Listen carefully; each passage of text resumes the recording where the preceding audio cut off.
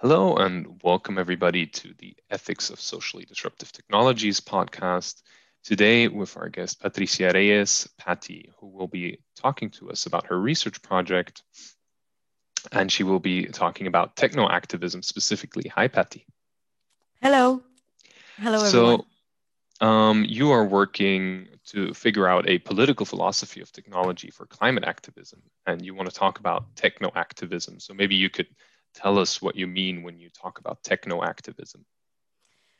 Sure. Well, I mean, techno-activism is kind of like a working term, I would say, but it's just a short way of me to refer to a phenomenon that I'm looking at, which is basically at the intersection of, on the one hand, the dissemination and the adoption of digital platforms, in society around the world, and on the other hand, excuse me, the increase in advocacy for climate change, for climate action, I'm sorry. So basically what happens when these two things intersect is that we've seen the emergence of like new forms of climate activism. And these are kind of like networks of local environmental groups around the world. And this creates international organizations of climate activism like Extinction Rebellion Mhm. or like Fridays for Future. So this is why this phenomenon, this establishment of these networks of climate activism is what I talk about when I refer to techno activism. So I use that term to say all of those things with one single word. Okay, right. That sounds very interesting. And so when you talk about this, do you see like a specific kind of relationship that develops between the activists and the digital platforms? Sure. I mean, I would say it's a really complex relationship. You could start by looking at the practices of, that climate activists are doing when they are employing digital platforms. So this can be, of course, like social media to amplify their political message, but it goes beyond that. It also includes like chat applications and cloud services in order to like organize and coordinate their demonstrations and to share useful knowledge and best practices for activism. It can include as well like digital mapping. So this way they can somehow have an understanding of where are the local environmental groups that are part of their organization. So these type of practices you can look at to start to analyze this relationship between the activists and the digital platforms. But as I said, it's quite complex because then they start to, I think they can even start to shape the platforms themselves by giving them this like continuous use for political activism. So it's a complex and evolving relationship, I would say. Okay, okay, that sounds very interesting. Thank you. And there, of course, now the logical question to that would be, how do you think that this kind of techno activism and this complex relationship between the activists and the digital platform ultimately poses a challenge to philosophy, to political philosophy, to these societal issues? Yeah, that's a nice question. I think that I usually find at least like two ways in which techno activism poses a challenge to political philosophy. So one of them is the fact that the users of these digital platforms, which are activists that are interacting with each other, they come from completely different socio-political context. And they are basically, they share in a way like the common goal of tackling climate change, but their experience of climate struggles is completely different. And so the fact that they are cooperating through digital platforms and establishing these international organizations that, like they go beyond like nation state boundaries, I think demands from us to adopt a more like intercultural approach to political philosophy. This is one thing I think it's important to take into account. And another thing is, well, if you look at technologies and what is the role of these digital technologies in shaping the practices of climate activists, I think that you have to also incorporate this role of technologies into your political philosophy. So then you have to have a kind of like broader approach or framework that incorporates both this intercultural aspect of the phenomenon that we're looking at, and on the other hand, the crucial role that technologies have as well in this phenomenon. Okay, well, I think that already leads us to my next question. This role and this phenomenon, because I was trying to understand what the philosophical approach that you use to investigate this kind of techno activism, because there is like it's getting a little bit more technical with that. So maybe you can expand on that. Right. Well, I mean, I think that is how I look at my research project right now. So what I'm trying to do is develop an approach that can help us understand what we're looking at, right? So it is an ongoing work, but I look at political theory. Then I also look at post-phenomenology to see how these digital technologies are mediating how activists engage with other activists or with the environment. But then I also look at environmental thought and ecological thought, because I think this is really important to also understand where climate activists are coming from and where do they want to go. So it's I guess it's like a multi-layered approach, and it's kind of an ambitious project, I must say. You know, if you tell anyone, okay, I want to combine like post-phenomenology and political theory and environmental thought or environmental philosophy, it does sound quite ambitious, but this is what I'm trying to explore. You know, how far can we go to understand this phenomenon if we want to reduce our philosophical framework, or, you know, or do we need to incorporate all of these different variables in order to understand what is going on? Yeah, of course. And you would also say that sometimes these kind of exploratory approaches in the beginning, also being very ambitious, helps you learn more about the project that you're looking into, right? Yeah, so, definitely. When you were talking about these different layers, maybe we can go through them step by step. So you first talk about this post-phenomenological approach. So can you maybe talk a little bit more about what you're using there, what that really means, and maybe also why you're not just relying on that? Because I know you have a couple of issues with that. So maybe you can tell us about that. Right. So post-phenomenology, the reason why it is valuable for me is because it allows me to look at these really concrete instances of human technology interactions and how they basically result in a specific practice. So in this sense, I can look at how climate activists engage with, you know, technological artifacts that allow them to go into digital platforms, and how that results in their particular experience of climate struggles, and how that then translates into political action. So what we have in post-phenomenology is a set of tools and frameworks that makes us understand the hermeneutic process, or this process of interpretation that the technology user goes through when they are interacting with technology. This is why it's valuable, because then I would say, okay, let's imagine I am looking at the newspaper that there is a protest in Amsterdam. From Extinction Rebellion, you know, and I find it really interesting. And then, you know, I go into a search engine and I look up Extinction Rebellion. And so what happens is that then it takes me to Extinction Rebellion's website, and I look, you know, at this digital map that they have that is interactive. And when you start exploring the map, you see that there are actually a lot of local groups of Extinction Rebellion. And there is one local group that is in the city where I am, you know, me living, I don't know, like 2 hours from Amsterdam, I actually have like a local group in my own city. So this in a way shapes the way that I look at the climate struggle, and that I realize, okay, there's a community around me that I can go into. So this kind of really concrete instances is what I can explore through post-phenomenology.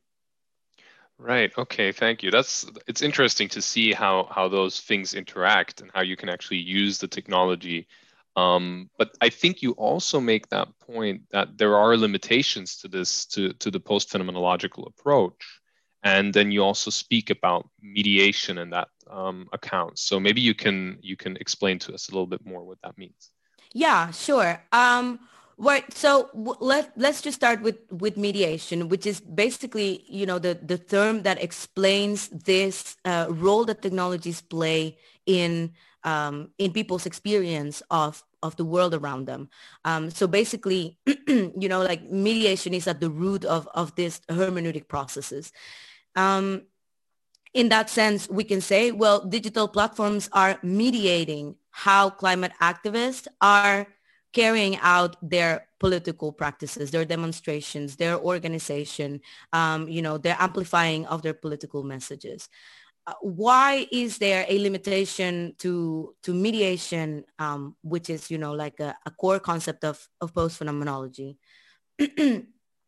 So basically, the way in which post-phenomenology tries to analyze human technology interaction is by, as I said, focusing on very specific instances where an individual is relating to an individual artifact in a way.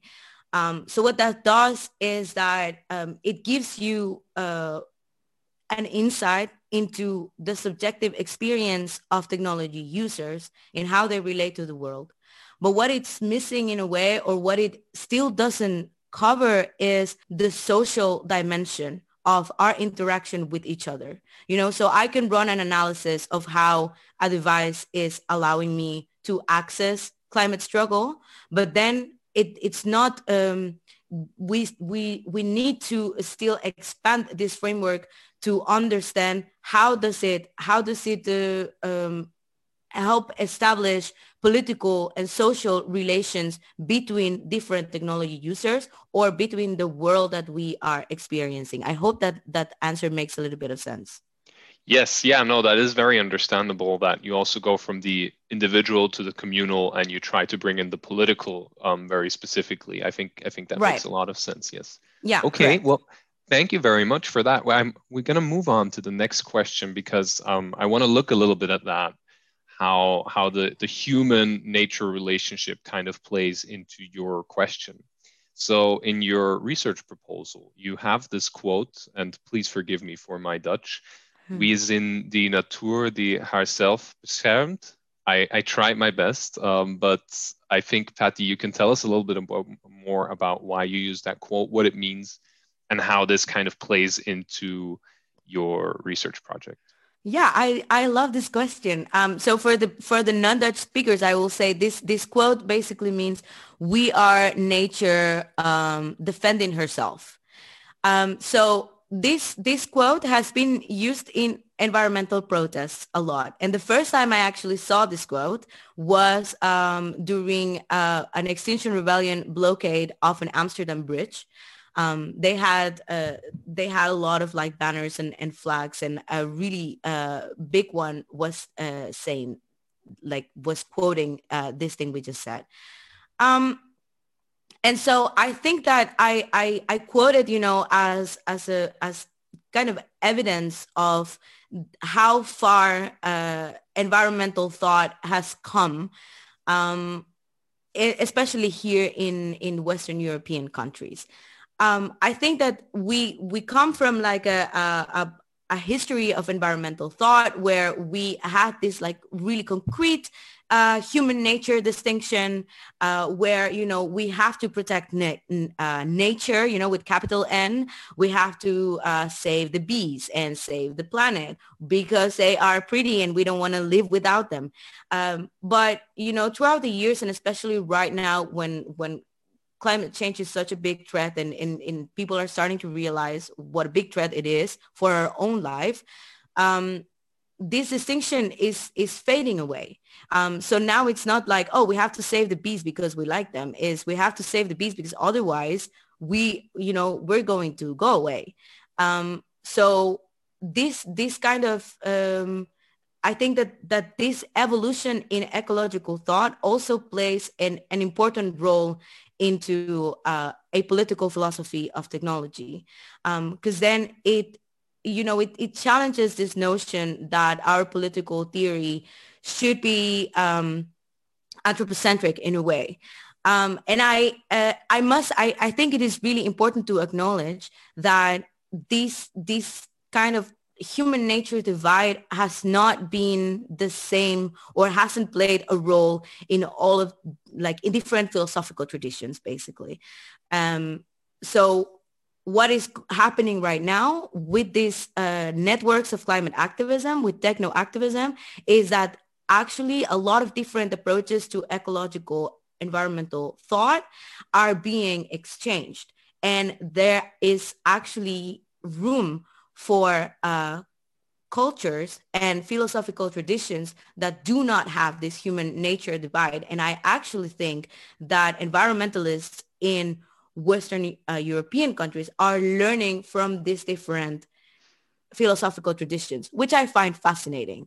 So this is why I went on a rant. I'm so sorry. No, not at all. I don't think it was a rant at all. That was wonderful. So maybe we can look a little bit closer into that, because I find this kind of the human nature divide is of course a very interesting subject.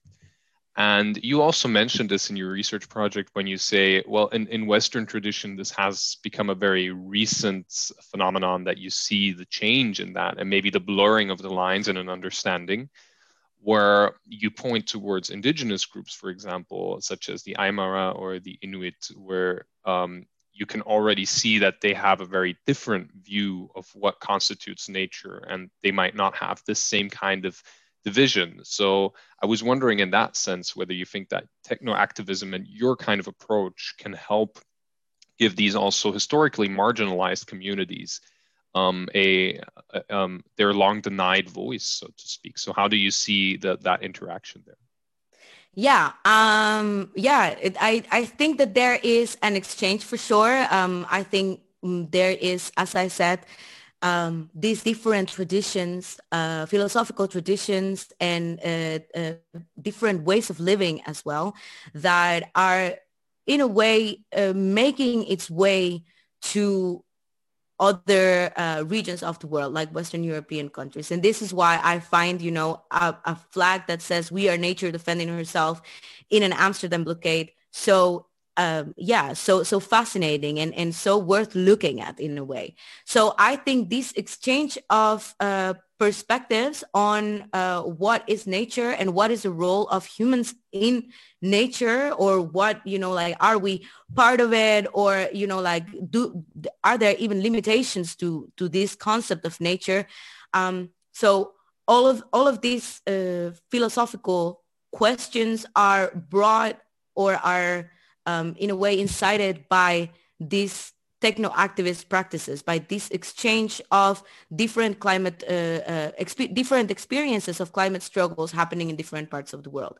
Now, I would say, it's not that techno-activism helps marginalized communities or gives marginalized communities their long denied voice. I think it would be a little bit the opposite way around. Like, we are actually learning there is a way out of, this threat by listening to these marginalized communities, because they show us that there is actually a different way to move forward. Right. Yeah. Right. Okay. Yeah. Wonderful. Thank you. That's really interesting. Thank you.